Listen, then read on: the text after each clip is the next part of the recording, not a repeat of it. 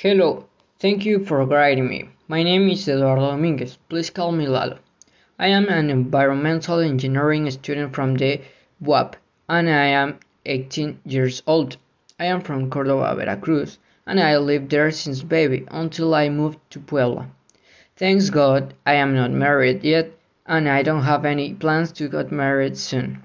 I really like to take care about my pets and my plants, and I love to play the guitar and get along with my friends. One of my hobbies is to watch movies and series.